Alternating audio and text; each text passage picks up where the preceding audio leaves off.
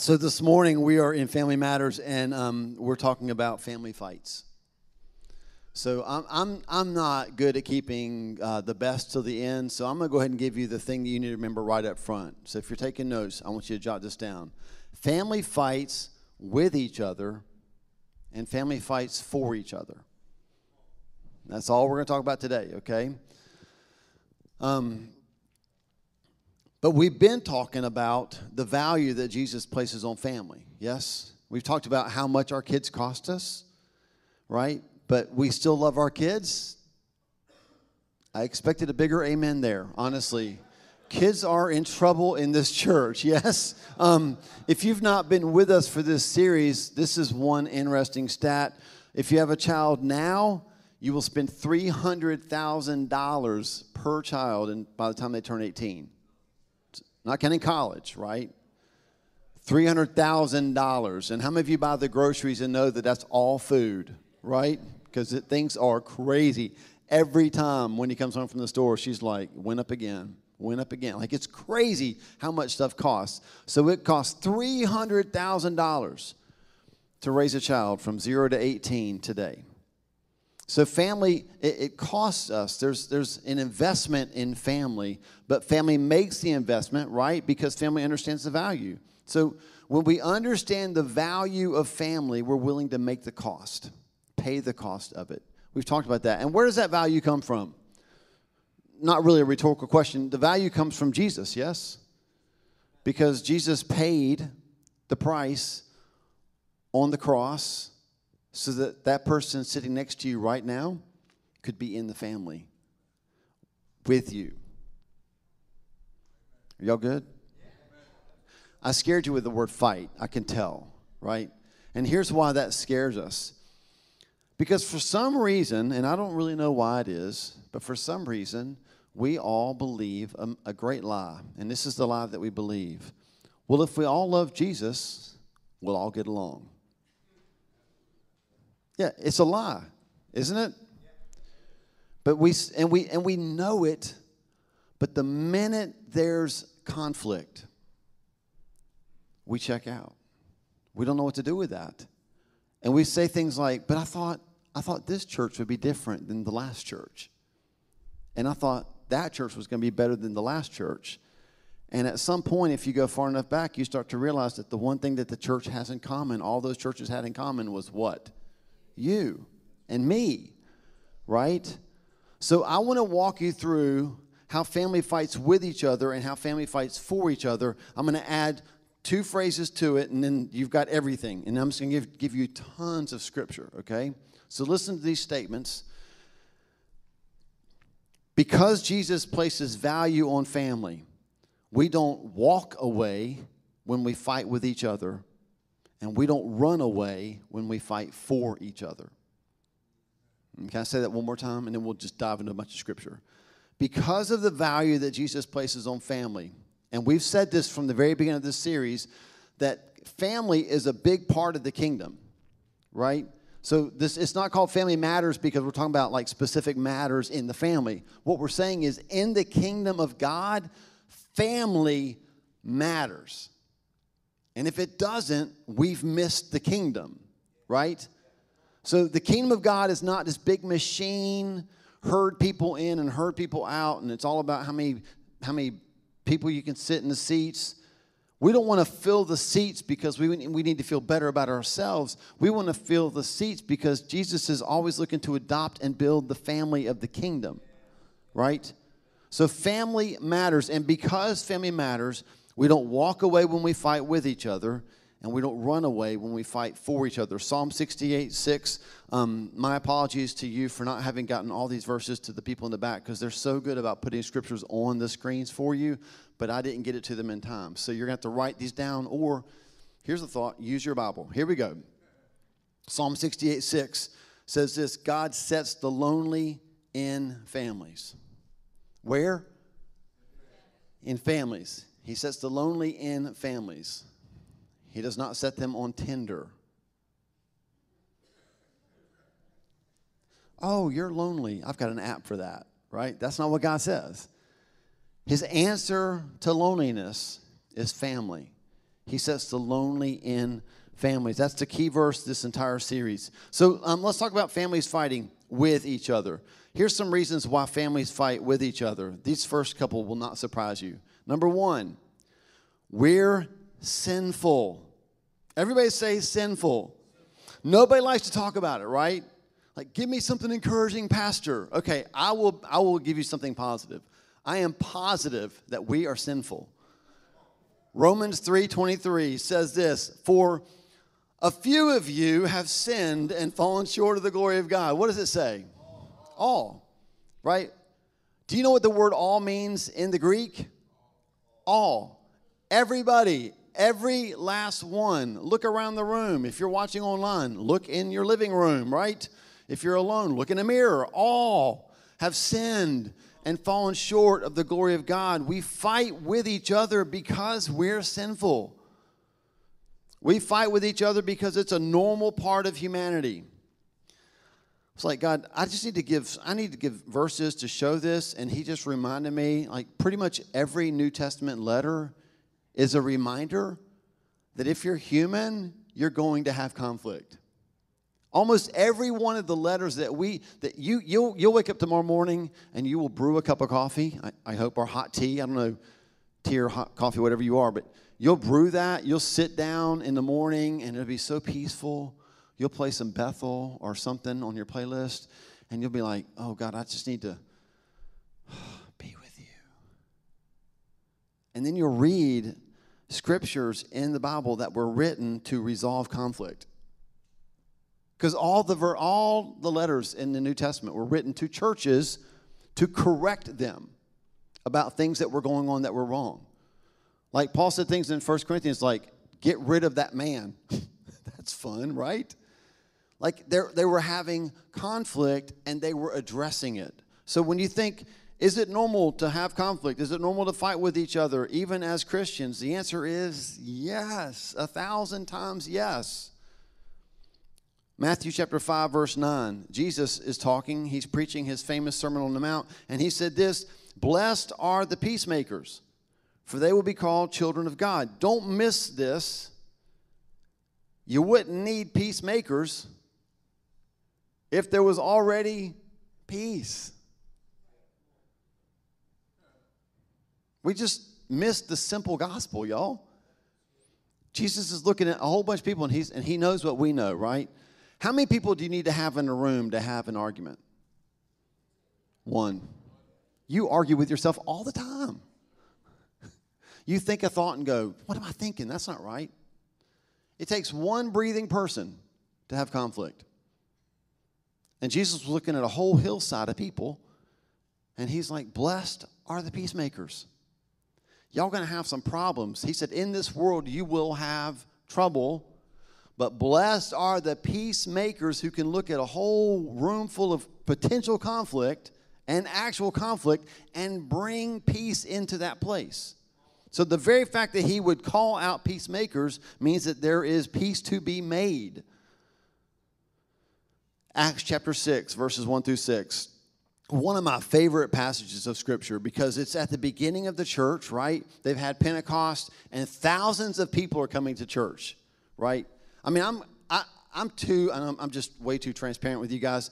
I love a packed house, right? So weekends like this, when I know like a huge percentage of the church is going to be out of town, they're like whatever they're doing, and they've all let me know that. I'm like, I'm so excited for you, but I just love a packed house. So sometimes I think like, what would it have been like to have lived in the first few chapters of Acts, right? Can you imagine what would happen if our church was growing by thousands?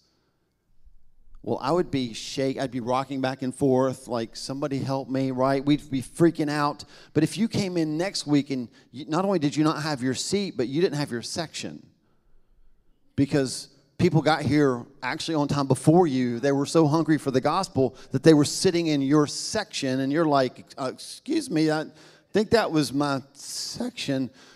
And they're like, who are you? What? I just was walking downtown in the social district, and I met Jesus, and I just popped into church here to hang out and see what this is all about. And I didn't know this was your seat. I'm so sorry, but can I just sit here? I mean, right? Like, we think that we would be like, this is revival, this is great. But no, what would happen to y'all is what happened in Acts chapter 6. Listen to this. In those days, when the number of disciples were increasing, the Hellenistic Jews among them complained against the Hebraic Jews. Those are two different people groups, because their widows were being overlooked in the daily distribution of food. Basically, there are so many people here that my people ain't getting no food. So your people better stop taking all the food so that my people can get some food. But I want a New Testament church experience. That's the New Testament church experience. It sounds like ours, right? That's my seat. When are we going to sing my songs? When is he going to preach from my translation? Probably never. Verse 2, so the 12 gathered all the disciples together and said, what is happening? I thought we all loved Jesus. Why can't we just get along? That's not what it says, right? Oh, you don't know because I didn't give them the scriptures and it's not on the screen. Here's what it says. It would not be right for us to neglect the ministry of the word of God in order to wait on tables. Brothers and sisters, choose 7 men from among you who are known to be full of the Spirit and wisdom. I wish I had time to preach on this, but I don't. What we do in church when there's a lack of workers is we take whoever can breathe. What the early church did was they looked for people who were full of the Spirit and wisdom. Well, if we were waiting on that, God, there'd be nobody to serve. I think God's like, yeah, like maybe you should get full of the Spirit and wisdom. And then there'll be a place for you. Okay, let's keep going. We will turn this responsibility over to them, and we'll give our attention to prayer and the ministry of the word. The proposal pleased the whole group. They chose Stephen, a man full of faith and of the Holy Spirit, and Philip and 5 other people with names I don't want to say, a convert to Judaism. They presented these men to the apostles who prayed and laid their hands on them. The point here is, even in the early church, the growth of the church actually created conflict in the church. But they didn't get rid of the people that were causing the conflict. They worked it out, right? But they fought with each other. They fought with each other. So here's why we fight with each other. 1, we're sinful. 2, it's a normal part of humanity, even for Christians, because you're still human, right? Are you? Y'all good? We need to take another intermission. Y'all get some more coffee and come back. Here's another reason why we fight with each other. We need to be trained. Exodus chapter 13, verse 17. When Pharaoh let the people go, God did not lead them on the road through the Philistine country, though that was shorter. For God said, if they face war, they might change their minds and return to Egypt. Yeah, we have to be trained in how to fight. I was having a conversation this past week, and you ever heard people that have like family ministries, and if you've said this, please give me grace, okay? I'm just being honest. I've sat in churches as a youth pastor, and I've heard people come in, like usually if they have a family ministry, they sing a lot, and then they teach, right? And so the people that are teaching, they'll get up and they'll say things like, in 40 years of marriage, my spouse has never heard me yell. My kids have never heard me raise my voice. And I'm always like so convicted. Because, I mean, it's not like we're at home screaming, but what? I mean, like, it never feels real. I'm not saying it's not. I don't know those people, and if it is, that's fantastic. But the point here is, like, we have to learn how to fight. And if in your family, if you're teaching your kids that normal people never fight, your kids are going to be okay in your house, but they're going to struggle when they leave. Because I'm here to tell you, normal people fight. They don't hit each other, I don't think. And they don't throw things at each other. But they do have conflict. And so part of why we fight is because we're being trained how to fight, right? So what's interesting about that Acts chapter 6 passage is that the Hellenistic Jews and the Hebraic Jews, they were frustrated with each other, right? That was in Acts chapter 6. So two different Jews were trying to figure out how to come together. Why was it important that the early church learn how to fight through that? Rhetorical question. I'll give you the answer because, I'm smart like that. Because that was Acts chapter 6. And in Acts chapter 15, the leaders of the church were going to have another meeting that sounded very much like that, except it wasn't going to be about different types of Jews. It was going to be about this. Well, we're Jews, but now Gentiles got saved. And should we make them get circumcised? That would be fun. We should make them get circumcised. Yes. Who wants to come to Discover the Gathering to be circumcised, right? Like that's what, and they were like, no. Now we think about, let's don't make that the requirement. And they had this long discussion about what would need to happen for the Gentiles to come into the church. And then Paul writes Ephesians chapter 2, and he talks about how Christ abolished the wall between Jews and Gentiles so that out of two different people, he can make one family. They had to get it right in Acts chapter 6 among themselves so they could get it right later when outsiders were coming in. We have to learn how to fight. We have to be trained to fight. We train in safety so we can triumph in danger. This is why coaches don't put in players who have never practiced, right? Well, I've enjoyed seeing you on the sidelines for all those practices, but now that the championship's on the line, go get them, big boy. That doesn't happen. They're not going to put you in actual game if you haven't even practiced. It's the reason why we have basic training for the military, because we train in safety so we can triumph in danger. Psalm 18, I don't think I'm going to read the whole verses 30 to 42, but verse 34, David's writing, and he says, God, trains my hands for battle. What's interesting to me about that is he's talking about being trained for battle, but in verse 30, he says that God shields all who take refuge in him. It's in the safety of God shielding us that he trains our hands for battle so that he can send us out to fight. And then finally, we fight with each other because it's part of how we grow up, y'all. This is not a parenting message, but if you're giving your kids stickers and trophies for every time they breathe, I mean, y'all, there's a season for that. It's called being a baby, right? And maybe like, I love it. We were handing out candy this past Thursday, and this one family, they came walking up, and the kid was like, the little kid, like maybe that tall, and he was like this. What is that the sign for? Bathroom. And so the mom was like, would it be possible? I was like, yes, just go, right? She came in, and they came back out, and I was like, how'd it go, right? And she was like, he peed and pooped in the toilet. She was so excited, right? And then she said, he looked at me and said, Mom, take a picture. And I was like, did you take a picture and post it? Like I did that at the gathering, right? That would have been awesome. The point here is like there's a season for stuff like that, right?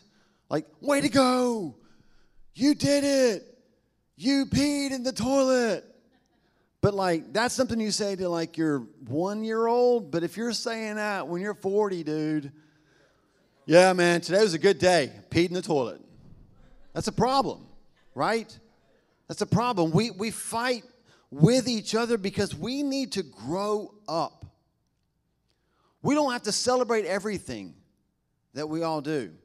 Sometimes it's actually okay to say, that might not have been a good choice, right? Maybe that wasn't your best day. Proverbs 27:17 says, as iron sharpens iron, so one man sharpens another. We're in this together. Like we are sharpening each other. And so when y'all call me out, like if I'm immature, I get mad. But if I want to be like Jesus, it's like feedback is a gift. Thank you.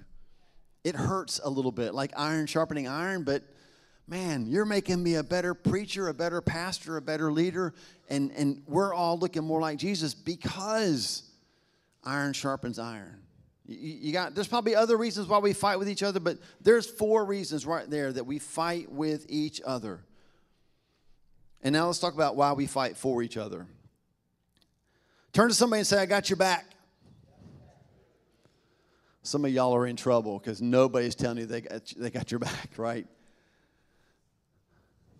I wanted to normalize the conflict that we feel sometimes in church, right? And that we don't walk away when we fight with each other. And to be fully, people say to be fully transparent, fully honest. If I say that, does that mean I haven't been to this point? I think I've been pretty transparent, right? I talk to a lot of leaders. I am a leader. This past season's been brutal, right? Because family doesn't walk away. And yet, some have. And it's like, wait, what? But we're family. Well, there's conflict. Yeah, but family doesn't walk away when you fight with each other. Now, just to be super clear, there are relationships that are not good. They are toxic. They are not healthy. And so the Bible even says, as far as is possible with you, live at peace with all men. I tell people all the time, sometimes the only way it's possible is to live as far away from people as possible so that you can have peace. So I'm not saying, like, stay with horrible relationships because you just have to do that. I am saying, and we'll talk about that not next week, but the week after. We'll talk about that family does leave, right? But there's a right way to leave and a wrong way to leave. And just dating tip from the pastor. Ghosting, the wrong way to leave. Right? Just disappearing and never having another wrong way to leave. When it's family. Right? So we don't walk away when we fight with each other. We sit, we have conversation, we work it out. And if in the working out it means that we separate, then what I love about the Bible is that's in there too. Paul and Barnabas had such a sharp dispute that they went separate ways, right? Like it's in there. The Bible doesn't hide that. Sometimes that happens. But when we have a culture where family fights with each other and it's healthy, then it unifies us so that we can fight for each other, okay? So let's end on that. Here's reasons why we fight for each other. Number 1, this is a no-brainer. Our enemy is a fighter. Me and you, right? I don't know what happened with everybody else there, but like maybe you don't know this, but the word Satan literally means adversary. And in Revelation 9:11, listen to this. It says, they had as king over them the angel of the abyss, whose name in Hebrew is Abaddon, and in Greek is Apollyon. That is destroyer. When your name means adversary and your nickname is destroyer, you don't have good intentions for the people that you're against. So one of the reasons we have to fight for each other is because we have an enemy who is a fighter. He's not bringing cupcakes to you. Now, he might bring you cupcakes laced with poison, right? But his intent is, what do we know from John 10:10? To steal, kill, and throw you a surprise birthday party. No, destroy, right? He has no good intention with us. And so we fight for each other because we have a common enemy, and he is an adversary. We fight for each other because sometimes we need others to fight with us. 1 Samuel chapter 14, verses 6 and 7. Jonathan said to his young armor-bearer, come, let's go over to that outpost of those uncircumcised men. Perhaps the Lord will act on our behalf. Nothing can hinder the Lord from saving, whether by many or by few. Verse 7, do all that you have in mind, his armor-bearer said. Go ahead, I'm with you, heart and soul. Fighting together reveals that our hearts are together. Right? Hey, let's go take on the enemy. Maybe God will come through for us. Some of us won't even give God our yes when it's a guarantee. And this armor bearer gave Jonathan his yes on a maybe. Hey, perhaps God will come through. Well, let's do it. He's crazy. He said, I'm with you heart and soul. He was with him heart and soul because he could go fight with him because he was already knit together. You see what I'm saying? We fight for each other because sometimes we just need others to fight with us. Sometimes we fight with each other, for each other, because the battle's bigger than any one of us. Judges chapter 1, verses 1 through 3. After the death of Joshua, the Israelites asked the Lord, who of us is to go up first to fight against the Canaanites? And the Lord answered, Judah shall go up. I have given the land into their hands. Are you with me? So who should go first? And God says, Judah. So the men of Judah, hearing that, said to the Simeonites, come up with us into the territory allotted to us to fight against the Canaanites, and we in turn will go with you into yours. Here's the point. They already had the land. It was already promised to them. God told them to go up and take the land first, and they turned to their brothers and said, you should come with me. And if you'll come with us and fight for our land, we'll come with you and fight for yours. So sometimes we fight for each other because we just need people to help us in a battle that seems bigger than us. I mean, America, y'all, we're so bad about just gutting through on our own. Well, I'm just going to grind it out because that's what we do here in this country, right? Why? I mean, ask for help. Tell somebody I'm struggling, right? I need you to come alongside me. Let's go fight this together. And then the last scripture I'm going to show you is Ephesians chapter 6, verse 16, and we'll close here. So Paul has listed all of the armor that we're supposed to wear as believers, and he says in verse 16, in addition to all of this, take up the shield of faith with which you can extinguish all the flaming arrows of the evil one. I brought a picture, if we can show that image, of what this verse looks like. There we go. So he says, in addition to all this, take up the shield of faith with which you can extinguish all the flaming arrows of the evil one. And the reason I brought that picture is because, again, I feel like sometimes I'm ragging on the American church. I don't mean to do that. Look, it's not bad to read the Bible with Western eyes because we live in the West, right? But if you can show that image one more time, that's a Western mindset interpretation of this scripture. Because you see how many people are fighting? One. And he's holding a shield, and it's a good shield, and he's extinguishing those arrows, and doesn't he look awesome? I mean, I want to be that guy, right? I want to be Captain America. I want to be that guy. We want to be the hero. But that's a Western mindset, and the people that first heard this letter being read to them would never have pictured that. What they would have pictured would have been what the Romans did. They would have pictured the shield of faith was typically the size of a door. It wasn't small for like Captain America's shield. It was the size of a door. And they would use it to build what was called a testudo, which is a Latin word that means tortoise. Now, I've got a movie clip. We're going to show it. Hopefully, y'all watching live, we don't get kicked off. But it's really short, but it's just so you can see it in action, okay? So let's show that, and then we'll wrap up.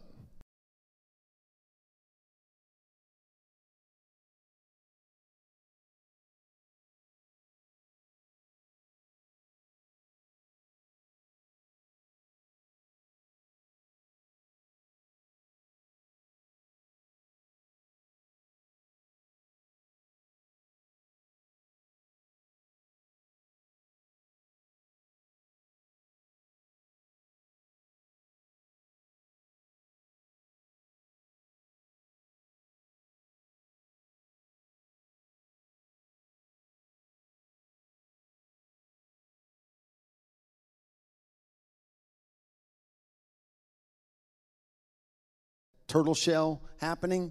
And so as they were walking together, whenever there were arrows coming, things were being thrown from off of a building, the front people would hold theirs up here, and all the people behind them would put them over their heads, and they would literally form a cave that would protect them. And they would actually take those doors and they would cover them with animal hides, and they would wet the animal hides so that they would extinguish the fiery arrows that the enemy would shoot. This sounds very familiar, doesn't it? This sounds a lot like what we just read. Take up the shield of faith with which you can extinguish all the flaming arrows of the evil one. I just want you to see that this was not written to the Western individualistic mindset. This was written to people who thought community. I told you, I think it was last week or a couple weeks ago, like a little Bible reading hack. Anytime you read the word you, just see the word y'all. And what he's saying is, in addition to all this, take up the shield of faith with which y'all can extinguish all the flaming arrows of the evil one. And this should call us to a place where we need to repent. Can I tell you why? Because some of the people in our lives that have been hit with flaming arrows, they were hit with flaming arrows because we didn't put our shields up over them. We can complain all day long about it. But if we didn't put our shields up over them, then we didn't live out that scripture, and they got hit with a fiery dart. Man, I need y'all. You need me. We need each other. When the enemy is coming at us, and he's just like shooting arrows, man, we need people who are just like, put it up, build a turtle, right? We should make some t-shirt out of this, like, be a turtle. We need each other. And that is the reason why we fight for one another. Because the enemy is stronger than any one of us. We stand in Christ. We put our shields up. And with those shields, we can extinguish the fiery darts, the fiery arrows that he shoots at us. So how do we practically work this out? I'll give you some scripture you can go look up on your own time.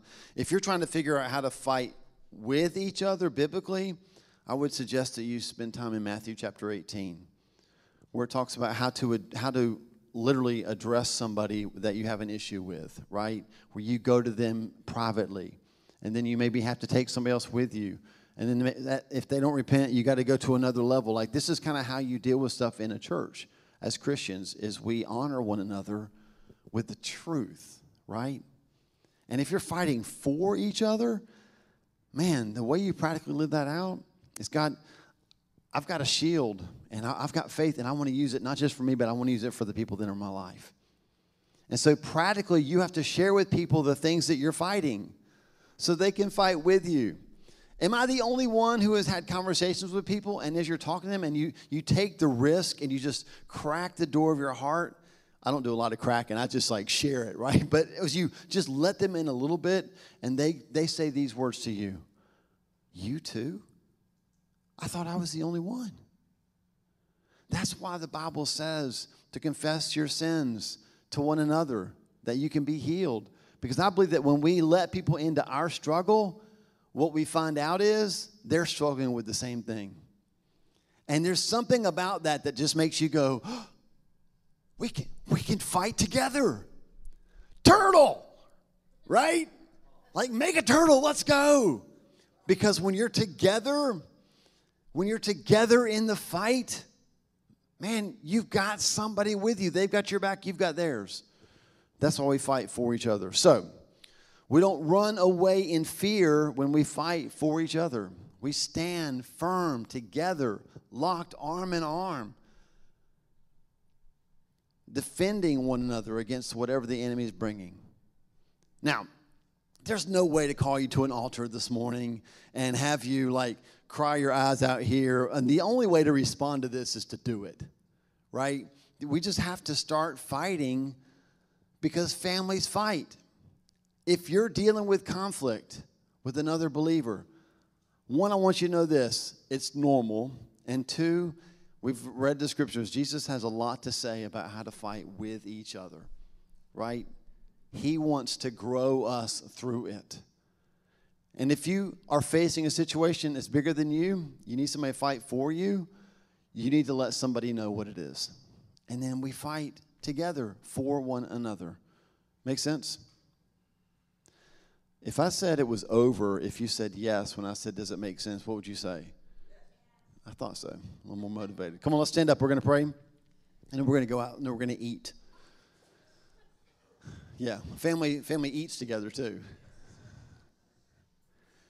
Hey, I'm going to pray this morning when you're going through the line out there to get food. I know you probably do this every week, but will you just intentionally thank the hospitality team that for the last year and 3 months has fed our church family every Sunday. Not finger food, like lunch, right? It's amazing. And what I really believe that God has done through that is he has built a culture here of family where people are welcome at the table. And by the way, since this is the second day of the social district that started at 10 o'clock, if you're out there eating and somebody just happens to walk in because they're like, I was just hanging outside but saw food, you just tell them to grab a plate, right? Because God led them to us and we get to love on them as well. So, Father, this is your time as well. Thank you for your word. Thank you for worship. Thank you for what you've done in this service. And now as we just kind of go and sit and eat and talk, I just pray, God, that you would be in all those conversations. I pray for those in the room that are facing conflict with people and specifically with Christians. Man, it can be so hard, God. It can hurt so much. And I pray that this morning you would give them the peace of knowing that conflict is not foreign in the kingdom, but we fight as family. And so we aren't going to walk away when that happens. And God, I pray for those in the room who feel alone in the fight. God, our heart is to fight for them. And so we definitely do, God. We pray all the time. We intercede here at the church. But I pray that even as we eat together, that they would have the courage to simply say to somebody, can I share with you what I'm facing? And that they would experience the strength that comes when brothers and sisters lock arms in battle and hold up their shields of faith and extinguish the fires of the enemy. In Jesus' name we pray. Amen.